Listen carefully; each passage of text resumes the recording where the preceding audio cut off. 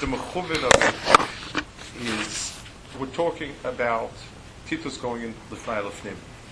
The truth was, Nevudchadnetzer also destroyed Beis HaMikdash.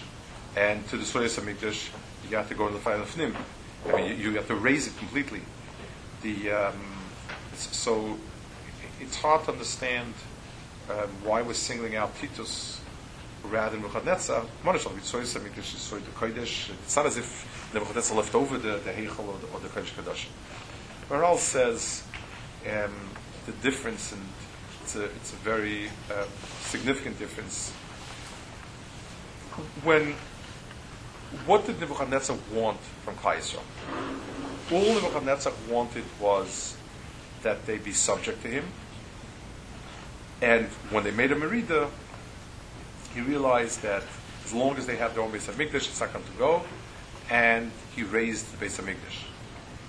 So he had no problem and no issue with the Pnimius of Klal Yisrael. I mean, he just wanted things. He wanted the land, he wanted the money, the subjugation, etc. So when you do it that way, you start with the outside wall, and you get to the inside wall later. Lamaisa, when you got to the inside wall, it was no longer Kodesh HaKadoshim, it was no longer Pnim. Just like if you kill a person, Chas v'shalom, from the outside, so the inside also goes, but it goes in the wake of the body. Titus had a bedafka. There was an akuda of bedafka to him that he charged first into the Pnai Pnim. He wasn't interested in taking on a Kadosh Baruch Hu head to head, so to speak, was what he was trying to do. It was Titus against HaKadosh Baruch Hu, and that's why he charged in the Pnai Pnim. Just like if I'm interested in somebody else, I'm not interested in killing him, I'm interested in converting him. I'm interested in being mashpia, so I start faket, I start by talking to the person. Klal Yisrael made a very clear distinction between the different. We've had so many oivim and sonim, but the Rebbe Chanan, when he wrote in the eve of the war, when he's speaking about the difference between the Jewish attitude towards the Nazis and the Russians, the communists. Today we know that the communists were not less cruel; they're just less efficient, but there wasn't less cruelty.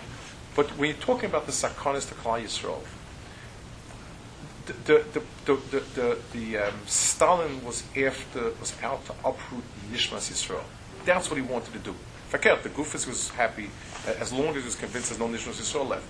The Sonim that came over the Deiris and used force as a chetimtza to pressure us into conversion, those were the enemies that followed in the wake of Titus and Christianity and so on, where that's what they were trying to do. They were trying to be Oiken Neshama.